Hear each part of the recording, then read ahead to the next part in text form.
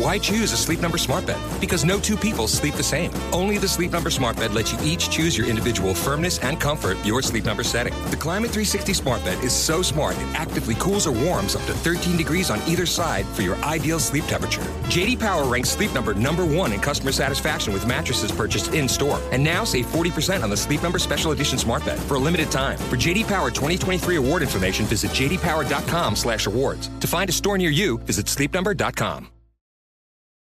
On today's episode, I deep dive with Allie and Josh, otherwise known as the FI couple, about how to pay off debt, how to save money, and how to invest in order to make more money. For us, two concepts that we really had to kind of better understand and then kind of internalize was, one, the concept of delayed gratification. So eventually having the thing that we want, but first doing the things we need to do. And then also just thinking of opportunity cost of, if we don't delay this gratification, if we don't make these sacrifices now for the next 3, 4, 5 years, what is that going to cost us for the next 25 to 30 years?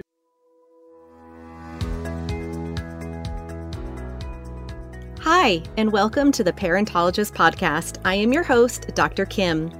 The Parentologist Podcast is a show about everything parenting with a therapeutic twist. Each episode focuses on a variety of relatable topics, including parenting, family, children, relationships, mental health, and pop culture. Hear from a variety of medical professionals, psychological experts, authors, celebrities, and other parents with inspiring stories. You'll feel like you're in the same room with your friends getting all of your questions answered. You'll laugh, you'll cry, you'll learn, and you'll have fun.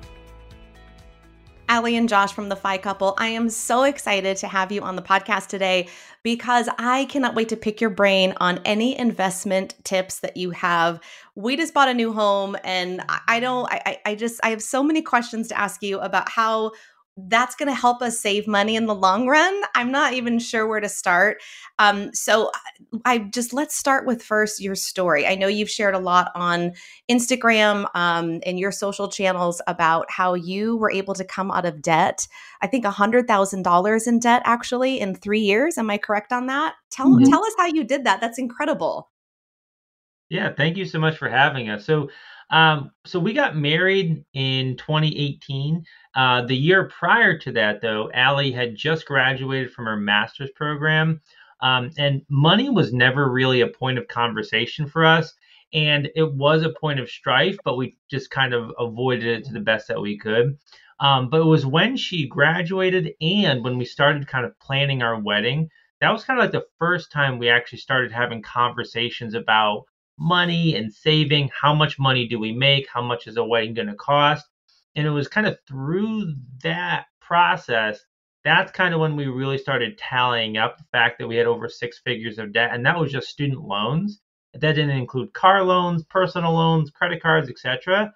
And that's kind of when we decided that we really needed to make some changes. And I think for most people growing up, you don't necessarily have those conversations. You don't learn it in school, like how to manage your finances, how to be a savvy shopper, like all of these types of things. We just are really taught how to spend money and take on debt, but not necessarily how to pay it off. So it was a very rattling experience to not only see that we had over 6 figures of debt, but also we were essentially living paycheck to paycheck, really broke. I'm a social worker. Josh is also in human services, so we weren't making high salaries. And it was just very overwhelming. So then fast forward a year, it is the year of our wedding, and Josh got laid off from a long-term employer and totaled his car within a 2-week span. So that was our world. Yeah, our world was like crashing around us. But through that chaos, it was like sink or swim. And we decided we needed to swim, right? And we poured, and by we, I mean Josh, into all things real estate, personal finance, and just self-education. Because so when we started having conversations and we realized our debt, we knew we wanted a better life, which meant more time together. The plan that eventually to maybe have a family and be able to spend time with that child, maybe to not have to work in as high stressful jobs, maybe even work part-time. So then, I went to the internet and it was like how to pay off debt faster and how to earn more money and things like that. And that's kind of when we stumbled into the whole world of early financial independence. And having debt is essentially a trap. When you have debt, every dollar you earn is not yours. It belongs to that debt. So for us, it was, how can we get really uncomfortable and totally turn our life around to eliminate this debt and get our time in life back? Exactly. And I think there's so much pressure out there to have the best car, have the best house, have the best clothes. And like you said, you're taught at an early age. I know my parents taught me to get a credit card, I think when I was 18 years old, to start establishing my line of credit, which is a good thing to learn because we're not taught that. So in my mind, I thought, oh, my first credit card, Nordstrom. And I had like a $400 limit, but I spent it all. I mean, it was so easy to, spend $400 at Nordstrom, but you spend it all and then you're already maxed out. And then you kind of learn that, like I said, at such an early age. And then you keep just wanting more and more and more. And you think, oh, this is easy money. Speaking of student loans, my husband and I both have our doctorates. We're both, have our doctorates in psychology. Our student loan debt is astronomical. I mean, we actually got this house that we just moved into because our finance people, our mortgage lenders, were very skeptical about giving it to us because the debt was almost as much as the house cost. It's a lot, and finances cause a lot of strife in couples, and it's a point of contention for a lot of people. So give us some tips on just some things that you did to start getting out of that debt, because once you're in it, it's so hard to get out of it because the numbers just keep going up and up and up. And like you said, you're living paycheck to paycheck and it's hard to get out of it. So what were some of the first steps you took? It's super hard to get out of it. And I think it's also hard to get on the same page regarding this because personal finance and the way we live our life and spend our money is such an emotional topic. And it can be kind of a delicate topic to broach with your partner or family. So for us in the beginning, we call it like paying off debt with a spoon versus a shovel. We focused on tiny expenses, kind of like the Dave Ramsey method. So it was cutting out the coffee, getting rid of the Netflix, getting rid of the gym membership. And the way we like to describe this is those are tiny micro emotional decisions that you make dozens of times a day.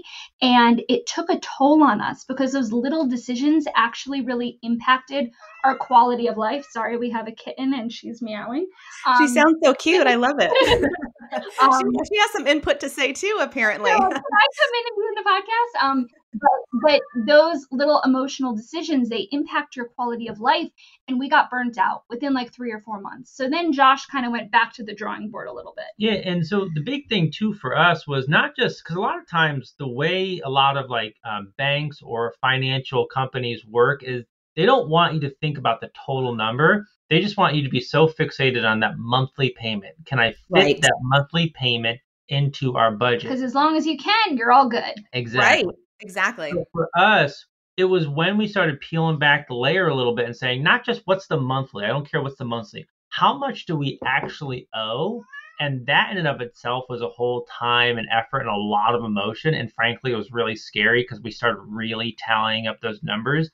And then once we kind of got that total collective amount, the question then kind of became, well, how much of our time is now spoken for by other people? At that time, I think we were both making just over $40,000 a year in full-time careers. And so we were like, we're both, and that's gross income, right? That's not after tax. So it's like, that's years of our life, full-time work that's now spoken for by other people. And that sitting with that and really framing of not just the monetary cost, but the time cost, that really forced us to rethink every aspect of how we were living our life. So I had mentioned the spoon strategy with cutting out the $3, $5, and $10 expenses, but what we kind of shifted gears to was what we call our shovel strategy. So cutting out the $100, $300, and $3,000 expenses. So in the beginning, most people are able to reduce their cost of living with a spoon. They're able to cut out those things because they're kind of like the easy, low-hanging fruit. But it's not as easy to get rid of a car payment, to pay off a credit card, to be mortgage free. But that was our goal. Our goal was, let's get rid of our car payment. So I had a really beautiful car that isn't even bougie, but for us being broke, like a $15,000 car was really fancy at the time. Of course. Yeah. We got rid of it. We traded it in. We got a used car cash.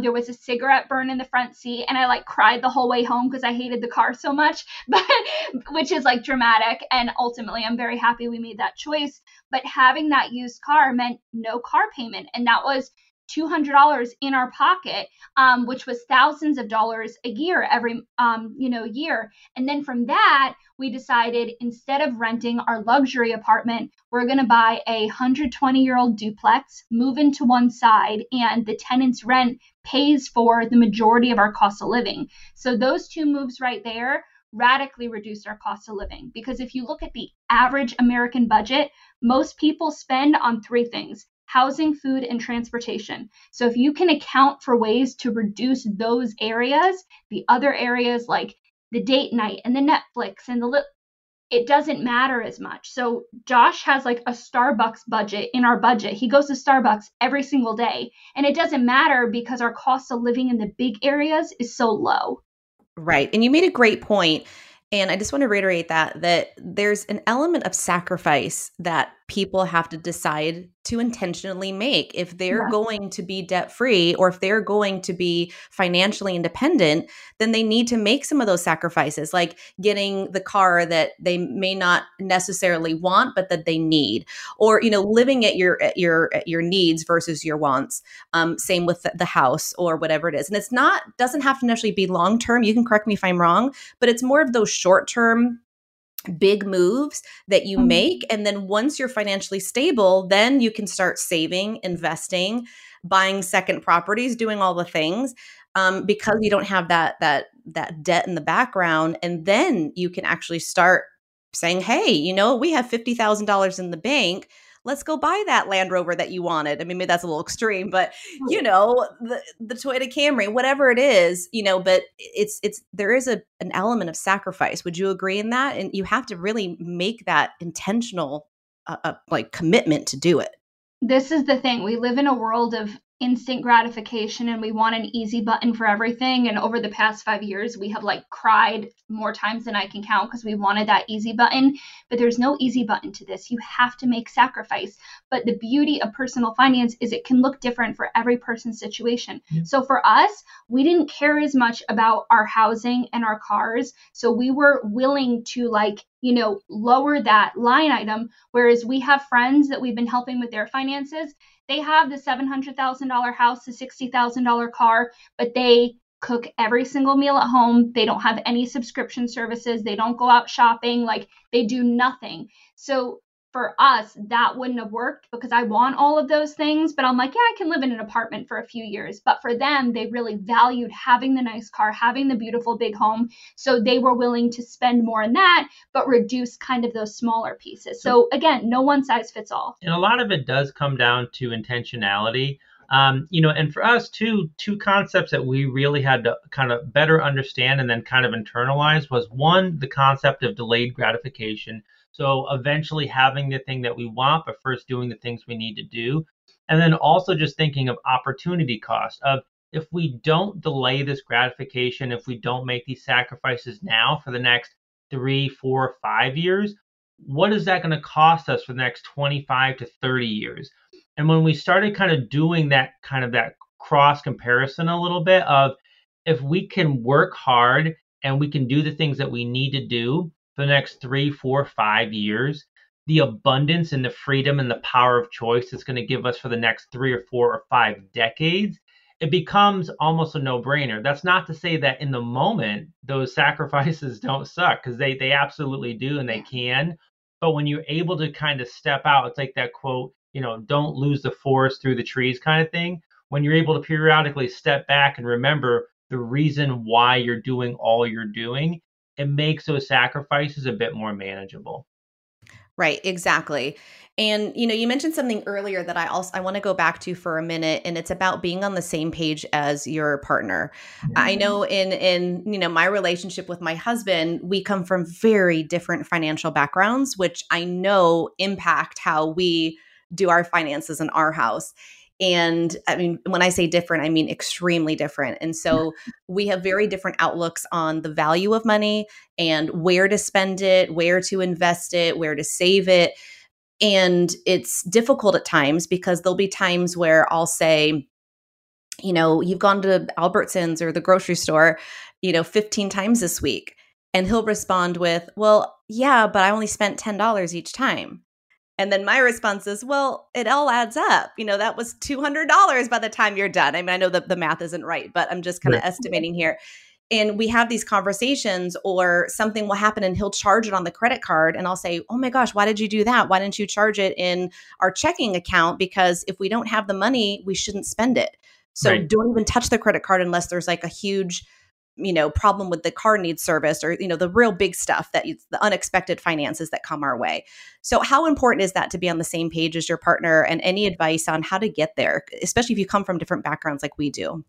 This is such an important topic, and one that we're really passionate about, because when you look at marriages in general, we have a 50+ divorce rate in our country. And when you look at one of the most common things that married couples fight about, it's personal finance. Yep. So when we think about relationships when we're younger, in our early 20s, our teens, we think about love, lust, and having that emotional connection.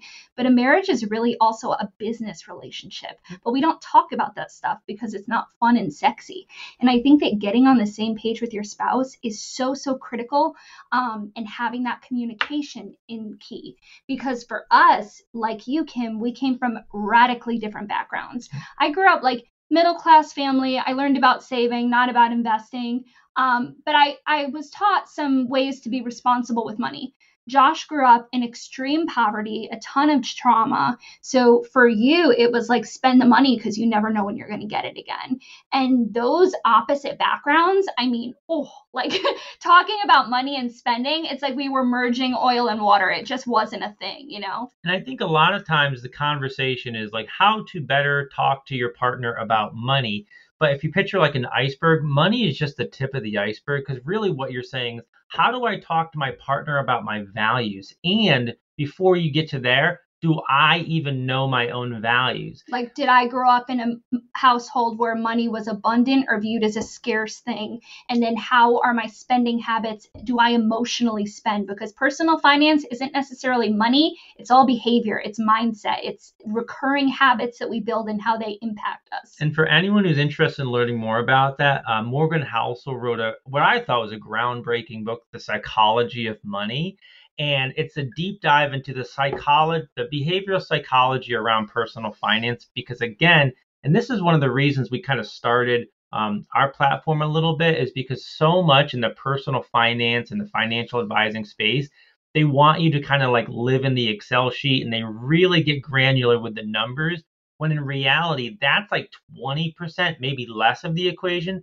So much of it is the behavior and the mindset of the person who's actually making and spending the money. So like, not to be dramatic, but I think communication and getting on the same page as your spouse with finance can truly be the make or break it of relationships. Yeah, I agree. And I think, like you had mentioned, it definitely causes a lot of arguments, being nitpicky, who's paying the bills? Did you pay the bill? We're spending too much here. I mean, they're difficult conversations to have, but also necessary, and how you bring them up to your spouse or how you address it. I think looking at the values first and foremost is key, because people may not even know what their own values are because they're so used to what they know. And if they grew up in a world of materialism and all the things, then they're going to think, well, what's wrong with that? Why? And they might take it personally and be offended. Well, that makes me bad because I do this. And it's not necessarily like that. It's just, looking at the different perspectives on life and money and how to spend that. So we're going to take a really quick break, and then I want to hear all your tips on actually how to save and invest, so everyone who's listening knows how to do that. Mm-hmm. Why choose a Sleep Number smart bed? Because no two people sleep the same. Only the Sleep Number smart bed lets you each choose your individual firmness and comfort, your Sleep Number setting. The Climate 360 smart bed is so smart it actively cools or warms up to 13 degrees on either side for your ideal sleep temperature. JD Power ranks Sleep Number #1 in customer satisfaction with mattresses purchased in-store. And now save 40% on the Sleep Number Special Edition smart bed for a limited time. For JD Power 2023 award information, visit jdpower.com/awards. To find a store near you, visit sleepnumber.com.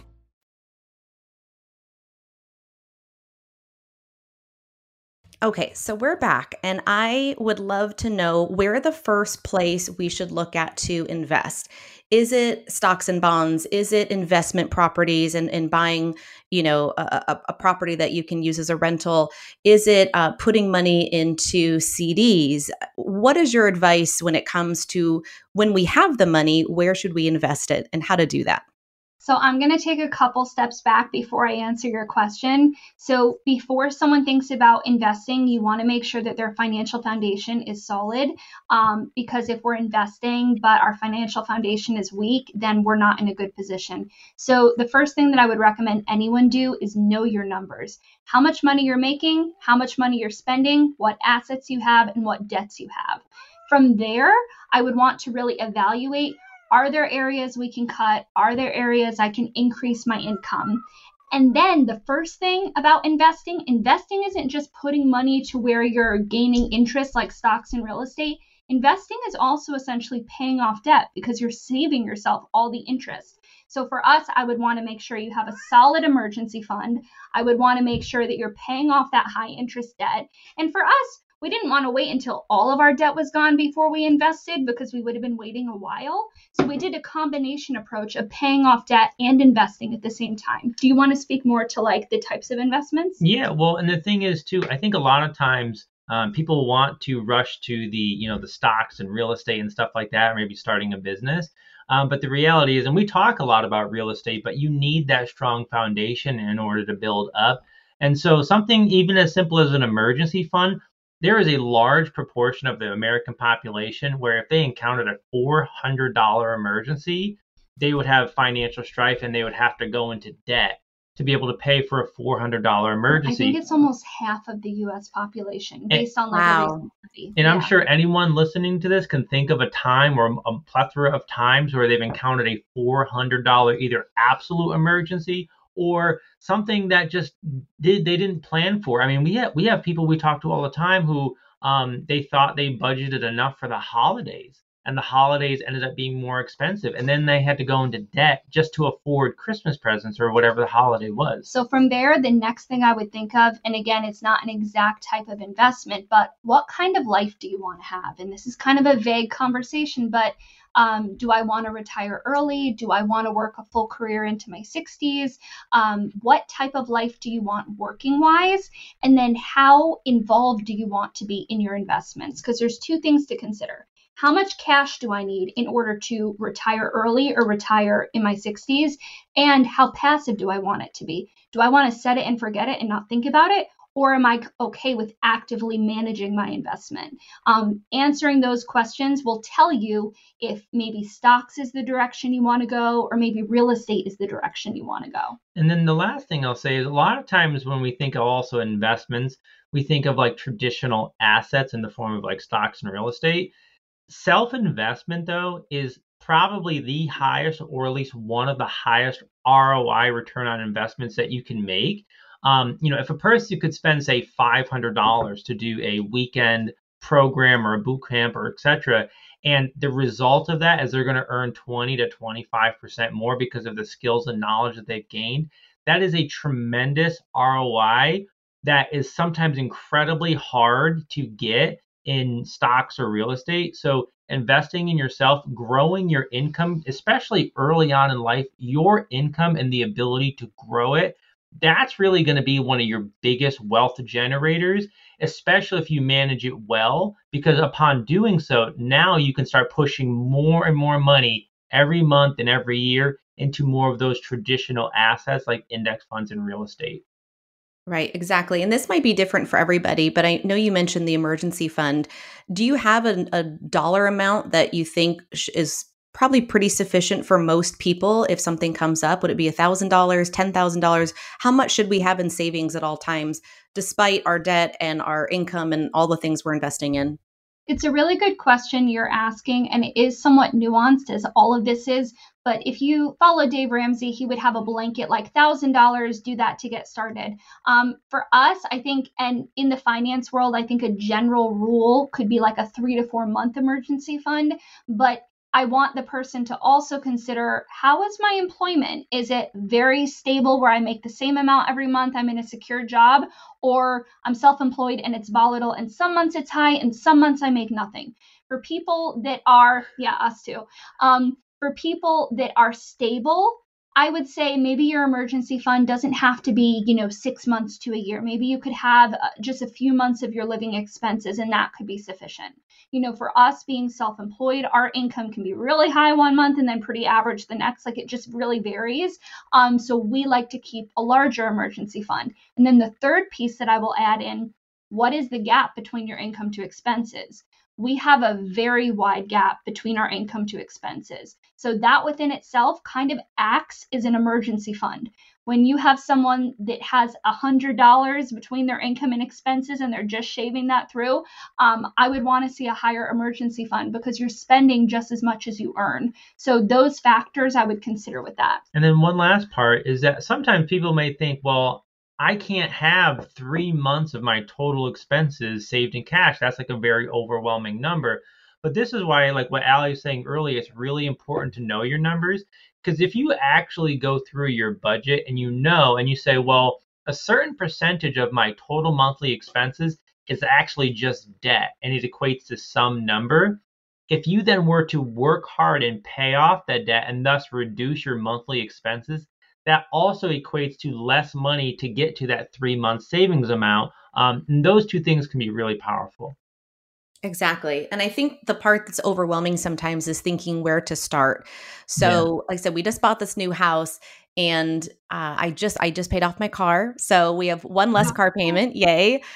We are credit card debt free. So that's exciting. Again, we have astronomical student loan debt. So we'll see what happens with that and how to get that down. Because I don't even know if we could pay that off in a lifetime. It's so much. But, it's where to start, and we have 2 little ones. And so elementary age. I mean, they're little, but they're not that little, they're not babies. So, thinking about our 401k and our retirement or how to save for our future, even in the moment, how do we pay our mortgage every month? So one car payment still left over, and then all the little expenses along the way, like food and whatnot.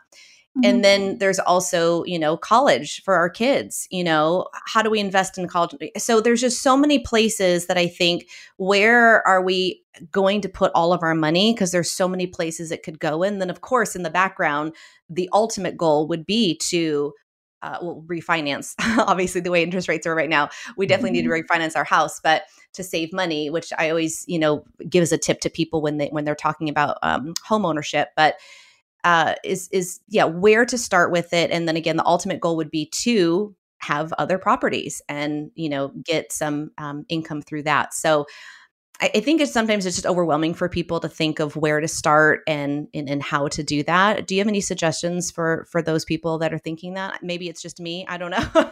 Maybe I'm the one you're answering to, not everyone else who's listening, but I need those tips. This question a lot, actually. And I appreciate you sharing that, Kim. I mean, so that message or that narrative of like, we couldn't pay this off in a lifetime.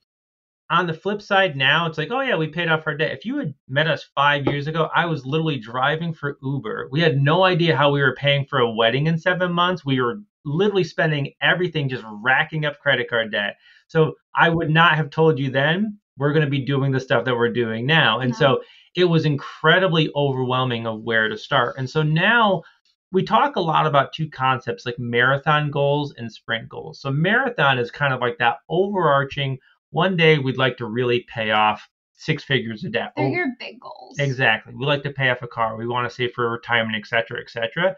When you zoom out and you look at these big, audacious goals of it's overwhelming. So then you kind of try to chunk those out and actually make them more manageable and say, well, I can't pay off $100,000 tomorrow, but reasonably this year, could we pay off a certain amount? And that's where you go back to your numbers. If we're saving $2,000 a month, okay, that's $24,000 a year. Okay, would that make an impact? If so, great. So something that Josh and I really like to do that's like a tangible thing that everyone could do. We particularly do it like January 1. It's a little tradition. We make a whole thing out of it. But we have a goal setting day where we go through our numbers, what I said, our income, expenses, assets, debt. We go through all of that.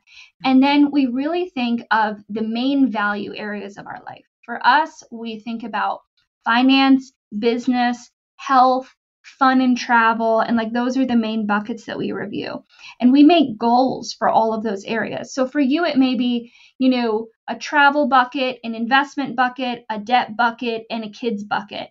And when you think of those goals, you're making the marathon goals and the sprint goals, and you're kind of chunking it out. So every month, that gap between your income and expenses, that is your weapon to help you get to your goals. So it's really a matter of saying, like, timeline wise, what do I need to prioritize first? For us, it was like we needed monthly cash flow because our incomes were lower at the time.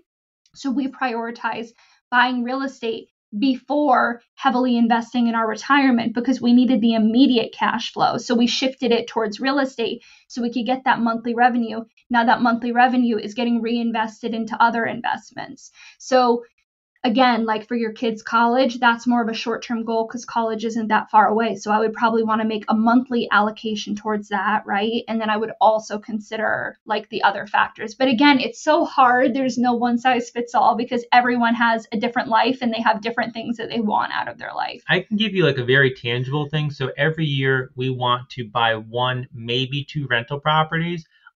Anything thereafter, we like to invest taxable brokerage, retirement accounts, etc. So our sprint goal right now for Q1, and we're going to accomplish this, is we're going to buy another rental property here in a couple months. And so that's our focus, right? We control what we can control. So most extra money is literally going into the rental property savings fund. Once that rental property is acquired, we stabilize it, we fix it up. We go to our next bucket goal, which is probably going to be our taxable brokerage account. So any excess money, it goes into stocks. Because for Josh and I, we have different accounts. Like we have personal, business, rental. We have a minimum threshold of money that we need in it. Other than that, money isn't sitting in bank accounts. It's getting invested or put into goals. We don't give ourselves like extra money to just chill because then that's how it gets spent. Totally. So we're very intentional with that. I love that. I'm getting all these ideas. My mind is just like going a million miles a minute right now. Okay, coming full circle. We're almost out of time, but coming full circle, like I said, we literally just moved in about 4 days ago, and we don't know where the interest rates are going to be right now. Right now, they're extremely high. We got a decent rate when we locked in. We have a 30-year fixed, and we hope to live in this house long term, as long as possible. This is kind of like our forever home. But I know you've given tips in the past about paying off more than just your monthly mortgage payment that the bank gives you. What are your thoughts on that? What are your tips on that? So I can start now. I haven't even paid my first mortgage payment technically to pay more, or how much should I pay more to save money in the end?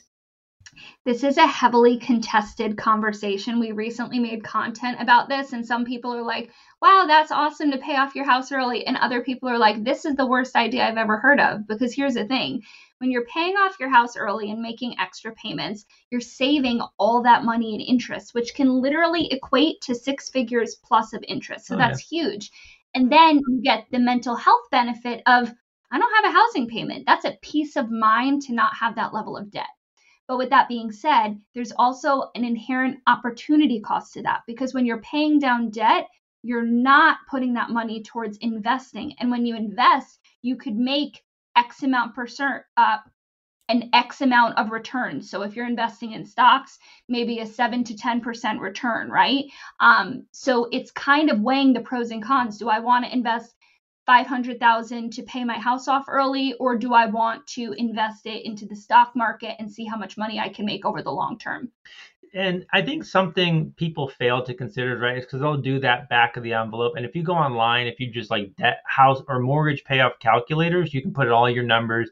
And you could see like an extra payment will let me pay it off 10 years earlier, whatever that is. And so that's where a lot of it does align with people's goals. I mean, we've worked with people where they wanted to retire when their kids were going to be retiring from college. And in order for them to do that, they needed a paid off mortgage and their cost of living would drop, et cetera.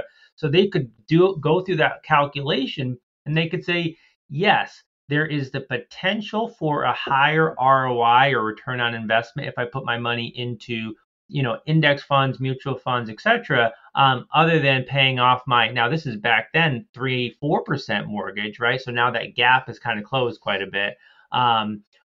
Or I could pay off my house earlier, and there's a quality of life benefit and kind of a risk-free rate of return. Because that's another thing too, is people will tell you like the opportunity cost, but they won't do a risk-adjusted analysis. So they'll just say, break that down in regular English. Well, no. So they'll say like, my mortgage is layman's 5. terms, please. Yeah, my mortgage is 5, and I could get 8 in the stock market. Well, clearly I could get 3% net benefit in the favor of the stock market. But you have to account for risk, and people don't typically do that, because you could do that and then you could run into a 2022 buzzsaw and get negative 22%. So just to translate that, like paying off your home, you're guaranteed to save money. Yep. But when you invest money in stocks and real estate and really any type of asset, Yep. there's an inherent risk that you can put your money in, but you can lose money too. Like there's volatility with all of these investments. So again, it's really knowing your risk tolerance and your long and short-term goals,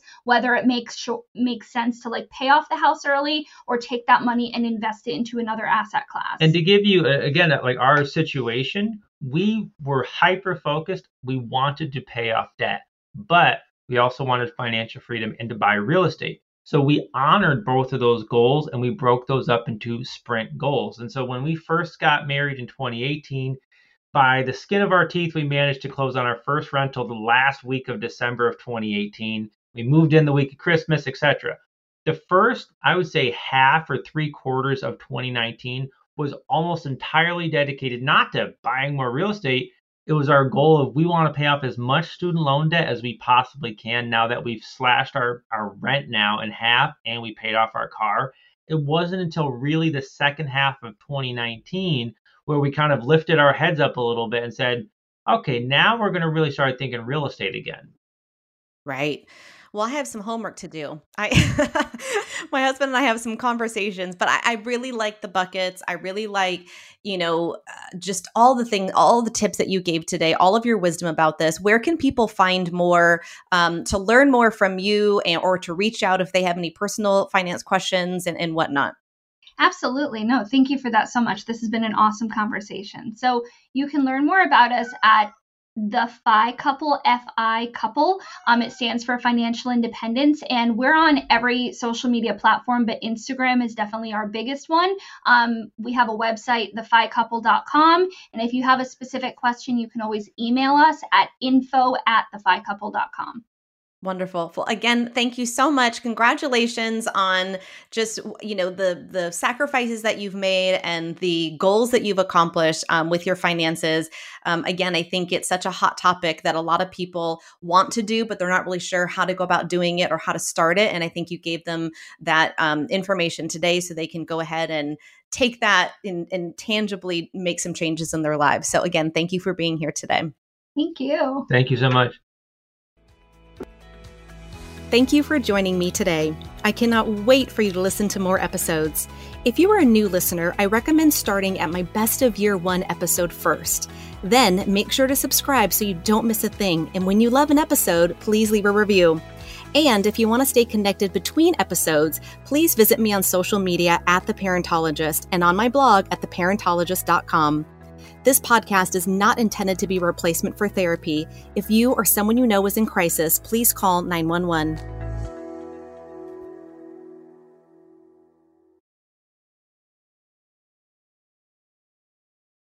Why choose a Sleep Number smart bed? Because no two people sleep the same. Only the Sleep Number smart bed lets you each choose your individual firmness and comfort, your Sleep Number setting. The Climate 360 smart bed is so smart it actively cools or warms up to 13 degrees on either side for your ideal sleep temperature. JD Power ranks Sleep Number #1 in customer satisfaction with mattresses purchased in-store. And now save 40% on the Sleep Number Special Edition smart bed for a limited time. For JD Power 2023 award information, visit jdpower.com/awards. To find a store near you, visit sleepnumber.com.